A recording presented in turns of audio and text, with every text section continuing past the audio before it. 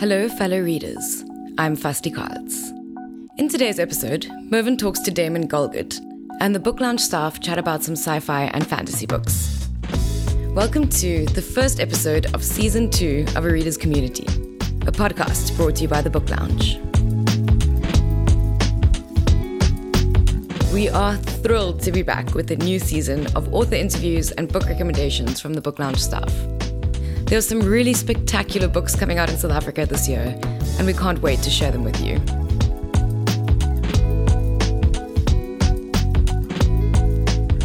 Damon is a very esteemed South African novelist and playwright who has twice been shortlisted for the Booker Prize.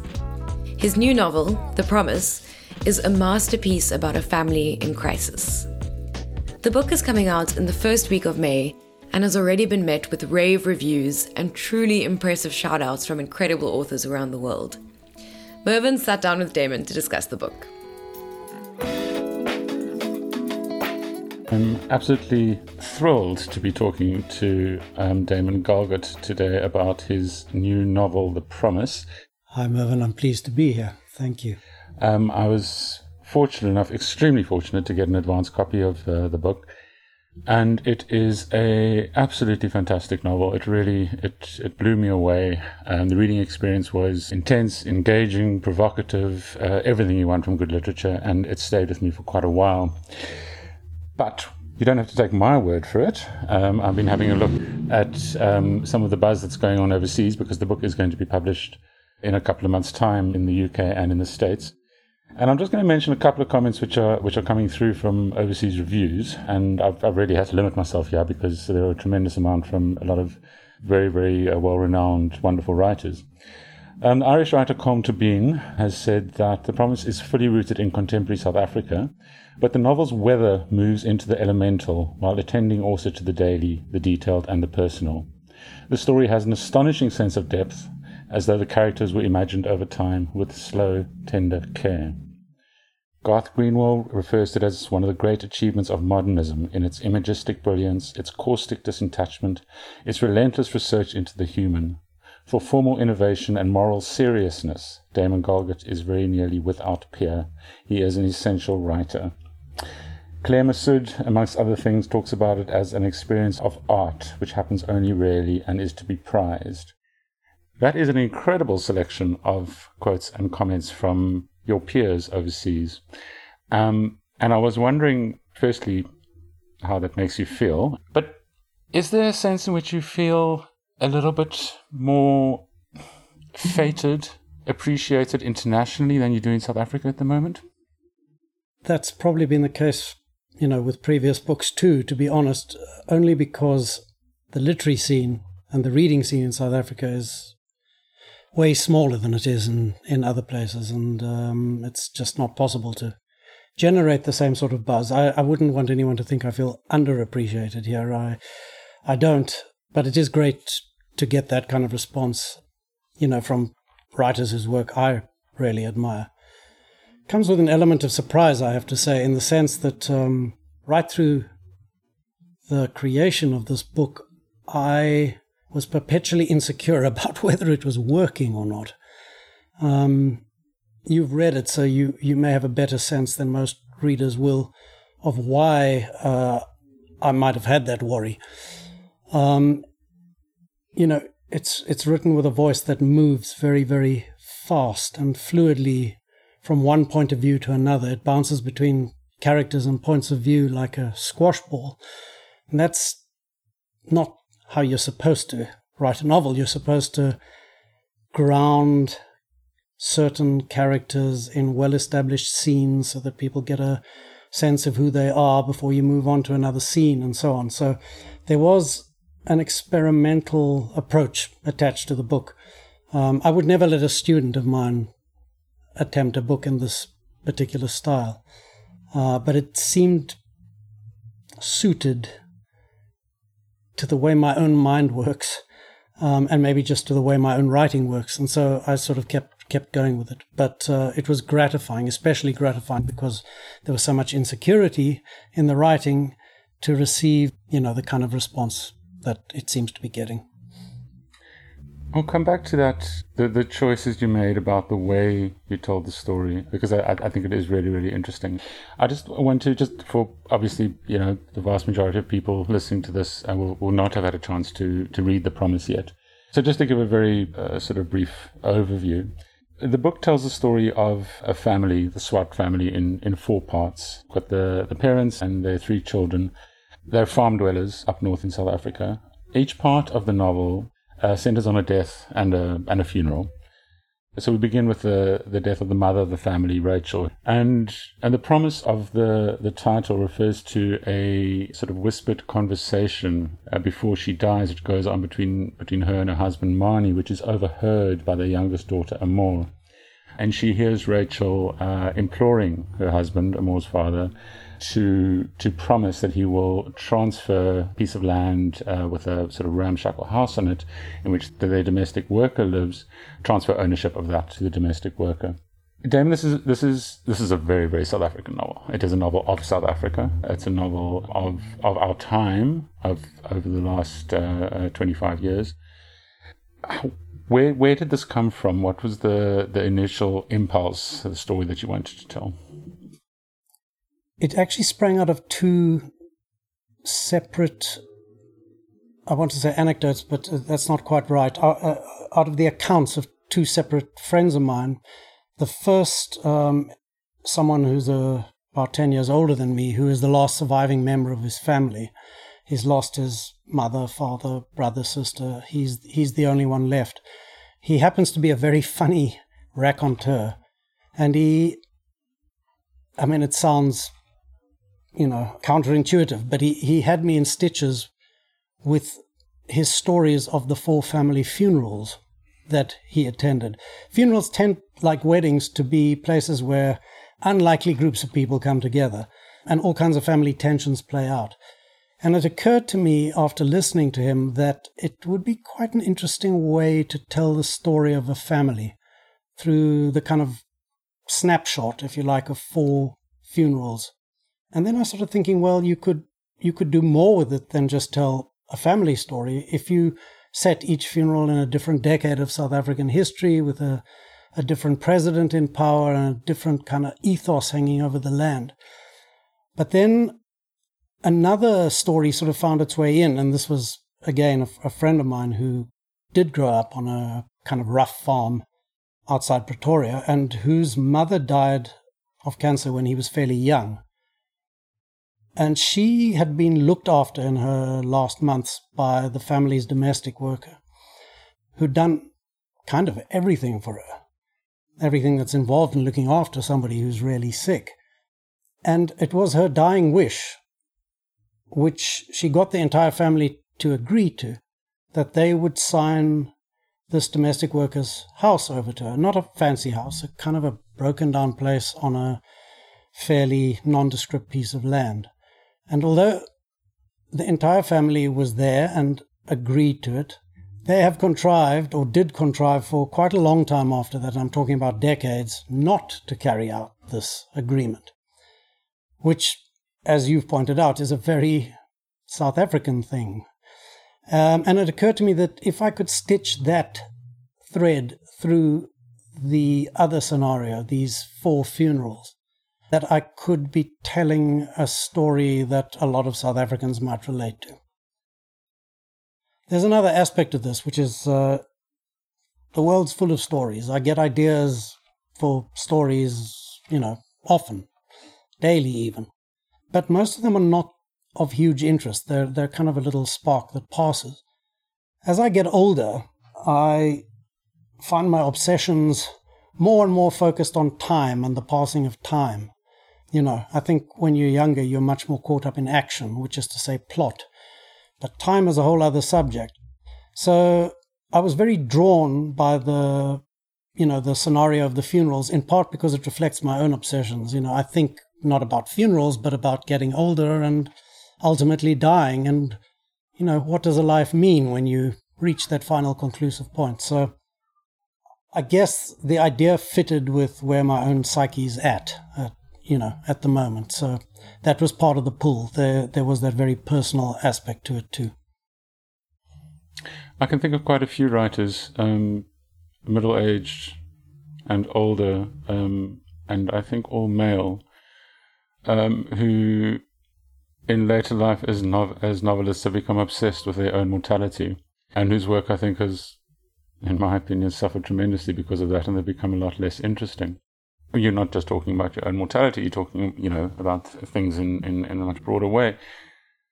But there's a sense of, in the writing of this book, that you've had to dig deep within yourself in a very different way to, say, your last book, Arctic Summer, which was a work of, I don't want to say historical fiction, but a historical reimagining, perhaps when a lot of research went into that, and it was about a particular period in E.M. Forster's life.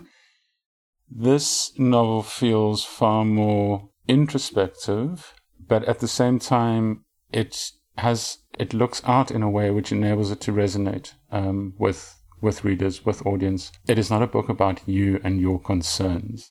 No, very, very much not. How to put this? I've written a whole bunch of books that are either in the first person, very, very tightly in the first person, or in the case of the E.M. Forster book, still centered very much on one character. I've been wanting for a while to kind of break out and write a novel in the third person, and I'm not exactly sure what has held me back from that. There's an authenticity, if you like, to a first-person voice. There's a kind of inbuilt authority if you're saying, I did this or I said this.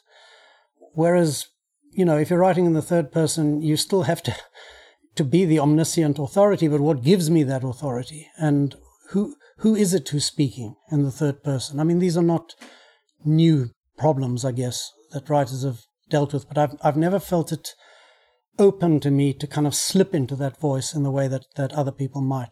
I needed something to kind of turn the key in the lock, and the voice of the book is what made it possible for me to do this.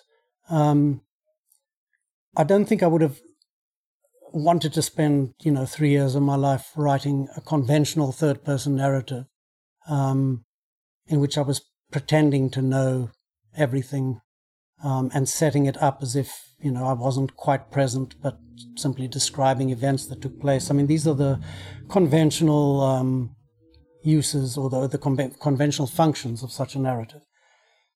I started this novel in a much more conventional way, was really kind of flailing with it, and then I got sidetracked. I needed money, quite frankly, into doing a couple of drafts of a film script. On the day that I left that project, I returned to my novel and suddenly saw, it was, a kind of I wouldn't say a eureka moment, but it suddenly became obvious to me that the laws that govern a film script could be applied to a novel. In other words, there's a cinematic logic to the narration of this book. It goes up close or pulls back far like a camera does. You will suddenly snap into a sort of close-up view of somebody, or you will suddenly be looking from above the scene at what's taking place, or you will jump in a way that isn't necessarily logical, but that makes a certain cinematic sense from one scene to another scene. So the point I'm making really is that seeing the possibilities of a voice like that made this narrative exciting for me. And it allowed me in a way to write the way I think, which for some reason I've never quite been able to do without, confining it to first person and a very tight focus. We all know what the world looks like from inside our own heads. But it needed something to liberate it into, a larger sense of the world. And any scene, there are multiple points of view, multiple people interacting, and everybody seeing things from a different perspective. So I wanted to get some of that kind of tightly bound flurry of it, if you like, the densely packed nature of reality, which I guess is how we, the world we live in. It's interesting. I mean, my reading of it, we've referred a couple of times to the way in which the book is written, the style, the structure. And as I said earlier, the book is divided into 4 parts. Each one of those parts is a dense whole. There is no there's no breaks, there's no chapters, there's no pause, there's no moments. And then the novel also a filmic logic, by the way. You never exit a film; you're in it from beginning to end. Absolutely, and the there's a sort of multiplicity of voices and tones, and so this is not. I mean, as you said, this is not a simple third person narrative. It alternates between different voices. It shifts between third voice to first voice, occasionally addressing the reader. And my initial experience, right at the beginning of the book, was one of, my first thought, sort of 5 or 6 pages in, was, oh, Damon, you're making this difficult. And then that shifted very, very quickly. And I don't know, probably by page 15, page 20, page 25, I found myself completely immersed in the story, but specifically within this kind of multiplicity of voices, and voices of varying engagements, if I can put it that way. And it seemed to me to be a really, really good way of telling this particular story. And by that, what I mean was that there was a sense of sort of dislocation, of lack of rootedness, lack of certainty. And there's a sense of sort of flailing around. Which character am I listening to? Okay, it's that character. Okay, but then there's this voice. A kind of chaos is perhaps too strong, but a chaotic tendency. Okay, and it felt to me that part of what you were doing was using that form to reflect a sense of South Africanness and our relationship, and I'm not sure the "our" is that I'm referring to, which has become more and more dislocated, more messy, impossible to nail down in a way, how we approach, how we speak about, how we think about our own South Africanness, which I think 25 years ago was a completely different thing. And it's interesting for me to listen to you talking about this in terms of a filmic ethic way of telling the story. For me, it was about the story that you were telling as opposed to a form thing. Does that make any sense to you? Yes, it does. And I'm absolutely fine with it being received that way. I mean, I didn't sit and break down for myself what my intentions were in quite such a clinical way. It makes sense, as I say, but you've got to feel excited by the hopefully by the story you're telling, but also the way you're telling it. If you want to keep people engaged, if you're not excited by what you're doing, nobody else is going to be. It somehow communicates. So I was excited by the multiplicity of voices. You talk about it being chaotic, and yes, I suppose it is, but let's call it an ordered sort of chaos. I think of it as a chorus, really, a kind of a South African chorus. And I mean, you're absolutely right. There is no single voice with which this country speaks. I mean, I was thinking while you were talking about, I'm not going to remember the name of the poem, but it's a famous Jeremy Cronin poem about the many, many voices of this land. And there's a yearning in it for a voice, for a new South African voice to speak. I don't think my book is providing that by any means, but it's exactly the range of voices, some, in a kind of vulgar mode, some in a sort of high-flown mode, others in a philosophical, that really was part of what excited me.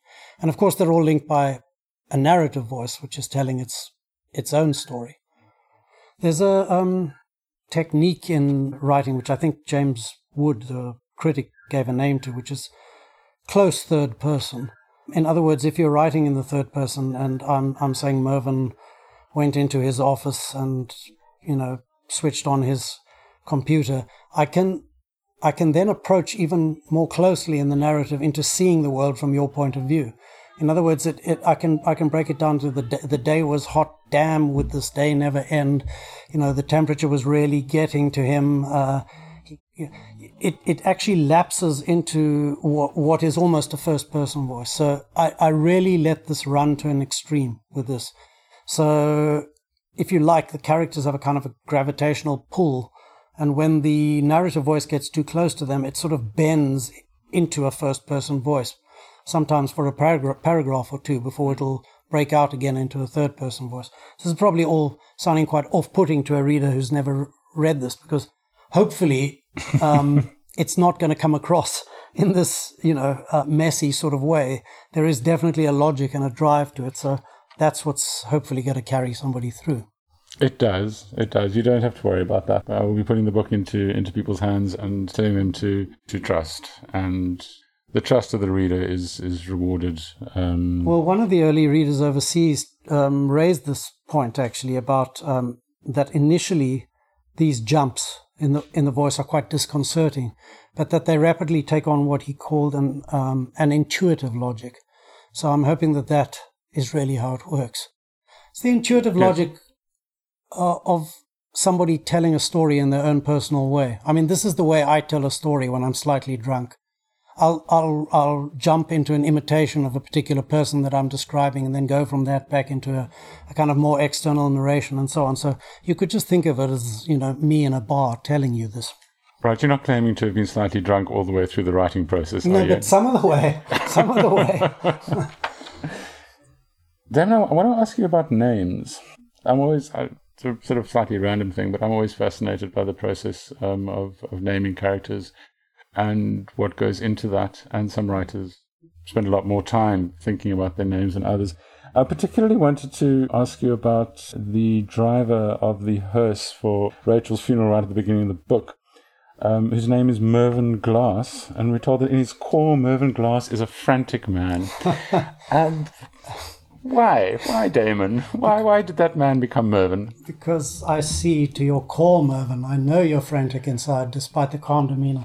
Calm demeanor? No, it's not based on anybody in particular. Absolutely not. I don't know. Names are funny. They're either right or they're wrong, and it can take a draft or two before you find the right name for a character. I mean, I often work with a name just as a kind of something to hold that character in place, knowing that it has to change at some future point. But yeah, a name's got to convey something of the quality of the character that you're going for. But I read other people's books, and sometimes the names bother me. I just think, no. Someone like Hemingway is quite inclined to give his main male characters quite butch names that reflect an aspiration rather than a reality to me. I'm looking for a name that reflects something of the reality of that person as I've created them. The Promise, the novel for me is not for me. It's a particular story. It's a geographically a specific story. It's a South African story. It's time bound, but it's also universal. It's about family and loss and disintegration, both personal and collective. But at its heart, it is very, very South African, and there's a reading of it which is that it is specifically about whiteness in South Africa. The promise from which the book gains its title, that we spoke about earlier, this unfulfilled promise, this handover of this small sort of ramshackle house, which sits over the entire text, over the entire story, in a way that it's simultaneously it's a very small thing. It's a wholly I don't want to say insignificant, insubstantial event which doesn't happen, but through its loss, through its absence, it gains this import, and it becomes a much, much bigger thing. And it reminded me of the power of literature and the importance of literature to take us away from our daily concerns, or from the headlines of the day, from what people are thinking about today, this week, last month, and have a slightly more considered, reflective, longer view. And particularly in the South African context, it felt like you're not a hectoring or a lecturing writer. You don't write a political novel as a force to action or something like that.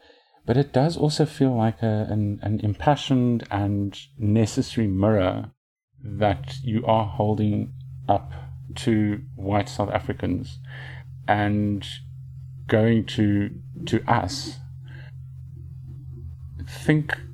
Stretch your thoughts, think back a little bit, think about the transition, think about what has happened over the last 25 years, and think about the place of whiteness in South Africa. Yeah, I mean, it's sort of inescapable. I am a white South African, and I'm kind of steeped in all that means. We've had it very easy here. I mean, considering our history, considering what we came out of, things could have been so much worse. Yet all you hear from a great many white South Africans is, endless lament and complaint about how inadequate things are, how stuck and how useless everything is. And, no doubt I've fallen prey to that same kind of self-pity myself. But yeah, it does seem obvious to me that not enough has changed, to put it simply. This question of the land is not something I've raised. You hear it all the time. It seems to be a symbol, really, more than anything else, because, not everyone in South Africa wants to be a farmer. But there is a large symbolic charge to the notion of land, of basically having a place you can call yours, where you feel you belong and that you call home. And it seems shameful and shocking to me that is not true for so many South Africans still. And also that so many white South Africans, people in my own family included, I don't know what the word is. There's just an incredible selfishness to us a lot of the time, that we will defend and defend and defend what we have as though it's our right, when in fact, what we have was once taken from other people. So, yeah, I don't want to get into a hectoring political message, but I do feel very strongly the issue that this particular black worker feels herself, that she was promised this small, broken down house on a useless piece of land. And even that, the white family will fight and fight and fight not to give her, even though it was promised. And that's part of the story in my book, but it is very much part of the story of this country too. I don't need to tell you that. So yeah, I do have strong feelings on the subject. Well, in the absence of launches and watching you sign loads and loads of copies of your book in the book lounge to an audience of rabid fans, is rabid the right word? No, rabid's not the right word, but I'll go with it. It's been wonderful to be able to sit down with you and talk a little bit about The Promise. It is a very, very special book, Damon. Congratulations, and it has been lovely to see you. Thanks for taking the time. Thanks so much, Mervyn. Really glad we could have this talk.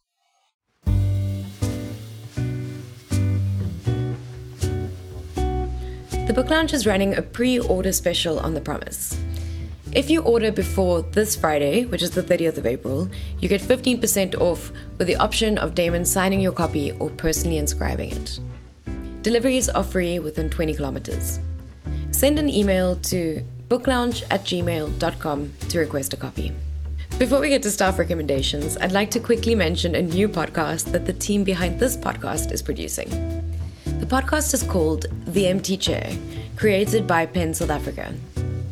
It's a series of conversations where writers and thinkers talk about making sense of this time during the pandemic in various ways. You can find The Empty Chair by PEN South Africa wherever you found this podcast. This week, we're turning our focus to science fiction and fantasy. There are a number of staff members who love the genre and are very well read in it, and we'll be hearing their recommendations soon.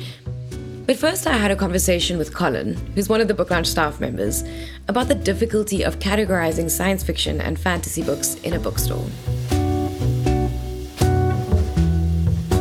I'm here with Colin, who works at the Book Lounge.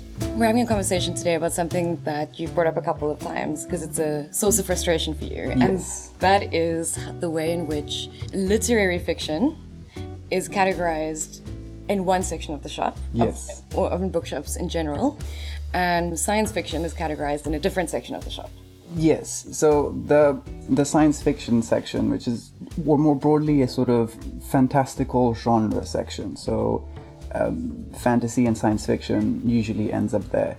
It's very common for shops and for book retailers to have that section, but they tend to be reluctant. They seem to be reluctant to put books there. Like, if it can be put into quote-unquote high literary fiction, they would rather put it there because it tends to be viewed as more accessible, more general audience.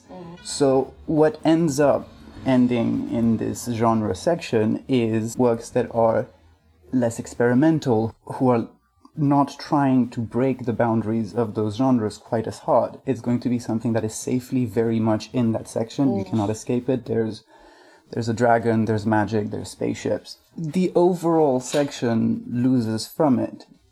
This is not necessarily a critique of books that play it safe within their own conventions. Yeah. Authors of every stripe do it all the time, and that's perfectly fine.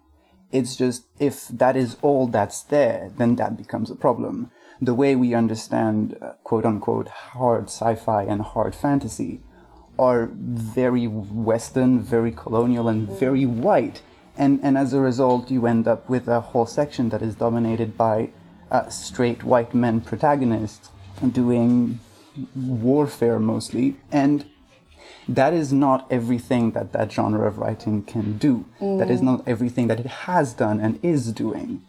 And to me, as a lifelong fan of those types of story, it's always frustrating to go to a shop and see that the section that says fantasy or sci-fi is there. And when I go there, there is very little that surprises me or interests me or excites me about it. Right, yeah, so if you're a sci-fi fan and you shop in the sci-fi section, you're likely to miss out some of the best and most exciting sci-fi books that have been released recently. Absolutely. And you might fall back into the conservative and regressive corners of that genre, and we all know those exist. Like, the response to N.K. Jemisin's career tells us that there are huge segments of that readership that are still very wrapped up in conservative views of who should be telling those stories and how those stories should be told, quote unquote, correctly. Yeah. And if so many books that challenge those structures are instantly removed from that section, there is less of a possibility of disrupting these assumptions.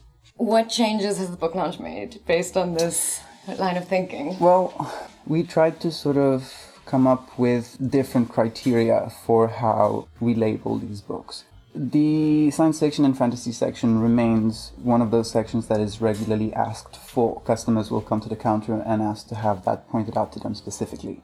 So we are reluctant to just do away with it altogether and put all fiction in one big section. But at the same time, we wanted to open up how we understand this sort of speculative space. Yeah. So we broadly came up with two criteria. The first is the element that is not part of observable reality. Is that element consistent throughout the story? Is there world building? Is there it works this way and it keeps working this way throughout the story? And second, is that element crucial to the functioning of the book? Can that element be removed and the book still make sense? Yeah. Is it decorative? Or is it fundamental to the functioning of the novel? And it was surprising how many books ended up making that transition, like moving to the other side. And a lot of these books were books that I might never have picked up where they were currently sitting. What were some of those books that ended up moving? Well, Orwell moved, arguably, in my opinion, it's about time. He does dystopia. Yeah. Paul Takes the Form of a Mortal Girl moved over. Half of Outward's Output moved over. Naomi Alderman's The Power moved across. A couple of Ishiguro's. A good example of a book that I picked up because of that move, was Wayetumore's She Would Be King. Again, this is a book that is clearly being marketed as, no, this is serious fiction. So the cover is fairly nondescript. And when I looked at the back cover, and it's set during the construction of Liberia as a country, and focuses on three characters who have supernatural abilities.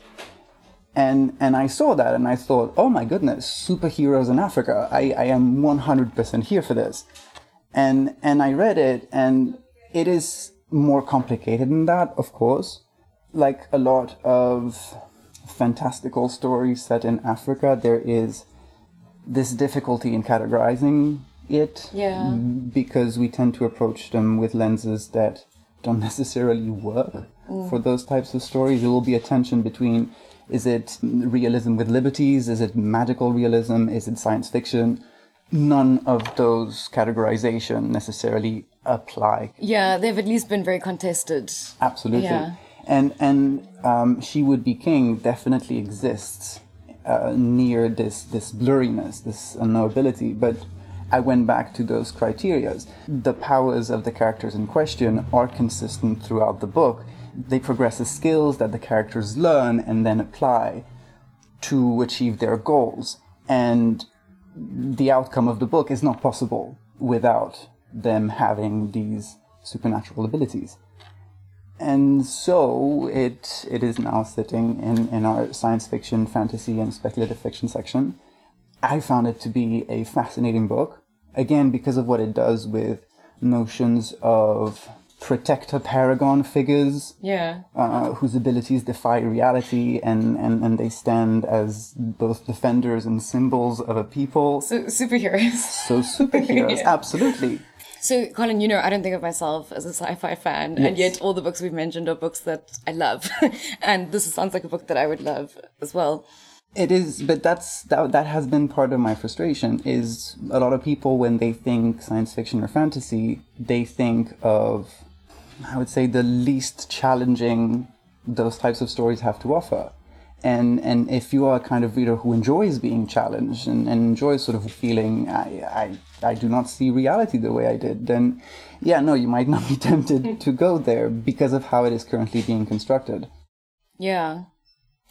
Okay, so the sci-fi section has been updated and is worth coming to check out. I think it is. It's been very gratifying to see even just like a couple of people noticing that there has been a change and being excited to see authors whom they love sort of rubbing elbows next to each other, doing fantastical things together. There's some really exciting stuff that you never knew existed and was exactly what you wanted to read. Amazing. Thanks, Colin. You're very welcome.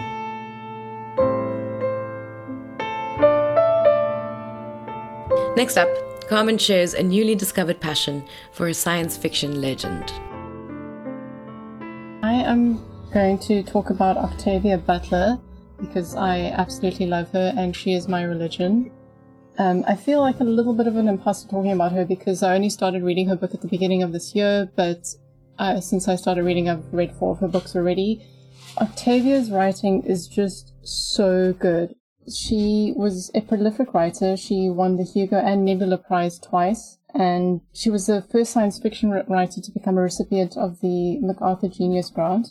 In her books, she explores race, gender, inequality, eugenics, religion, classism, imperialism, colonialism, so many different things.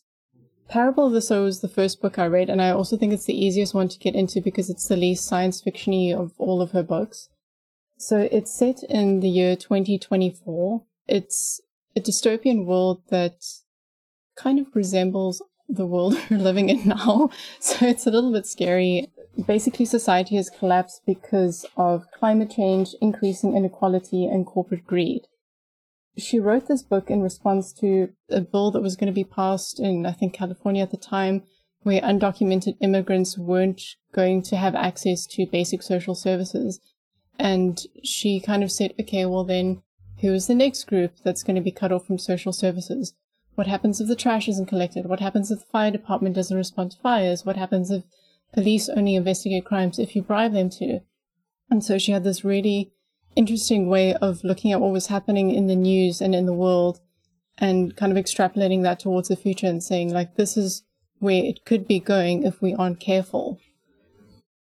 In Parable of the Sower, the main character is Lauren Oya Olamina. She's a 15, 16-year-old girl, and she is looking at the world around her, and she's seeing the inequality, and she realizes that at some point her community is going to fall. Like, it can't carry on forever. And she also realizes that no one is going to save her. Like, the government isn't going to come and protect them and fix inequality or do anything. She's going to have to save herself. So she does what she knows, which is preaching, which she learned from her father, and she starts preaching her own religion, Earthseed. And that's also like one of my favorite Octavia Butler quotes. It's from the Testament, I suppose. And the quote is, "All that you touch, you change. All that you change changes you. The only lasting truth is change. God is change." In all of her stories, for every society or group that perishes, there's a story of rebuilding and repair, and I think that that's the most powerful message that there is in her books. I'm not going to go into her other books because there's no time, but we have a lot of Octavia Butler books in store. Come in and get them and read them and talk to us about them because we love Octavia. Finally, Luami recommends two very different science fiction books. So I'm talking about N.K. Jemisin's Broken Earth Trilogy. The first book is the 5th season. I really enjoyed the series because a lot of times the sci-fi and fantasy sections, they are put together, but the books are very different. And the series is actually a rare example of the two being combined quite well.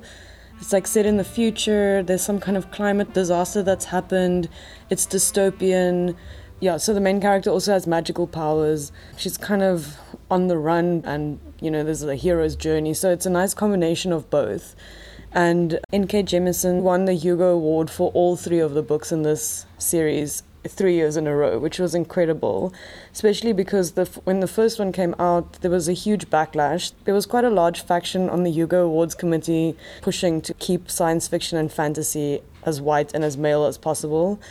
And I think the fact that she won 3 years in a row just showed what a huge mistake they were making and how unaware they are of their actual fan base and how many women and people of color love this genre but just don't find a way in.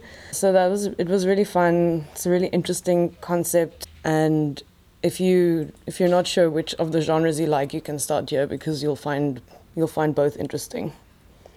The other book I'm talking about is Ted Chiang's short story collection, Exhalation. It's his second short story collection.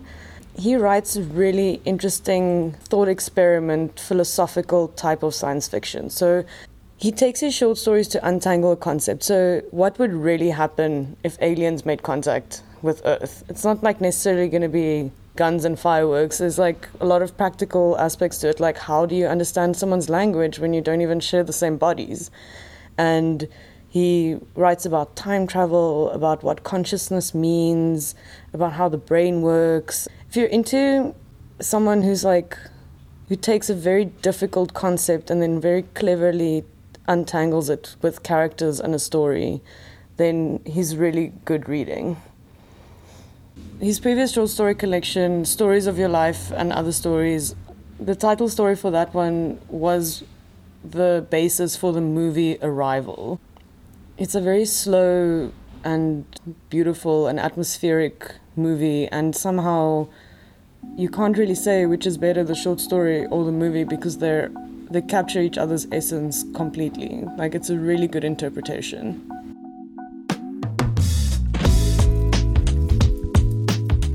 Thanks for listening, everyone.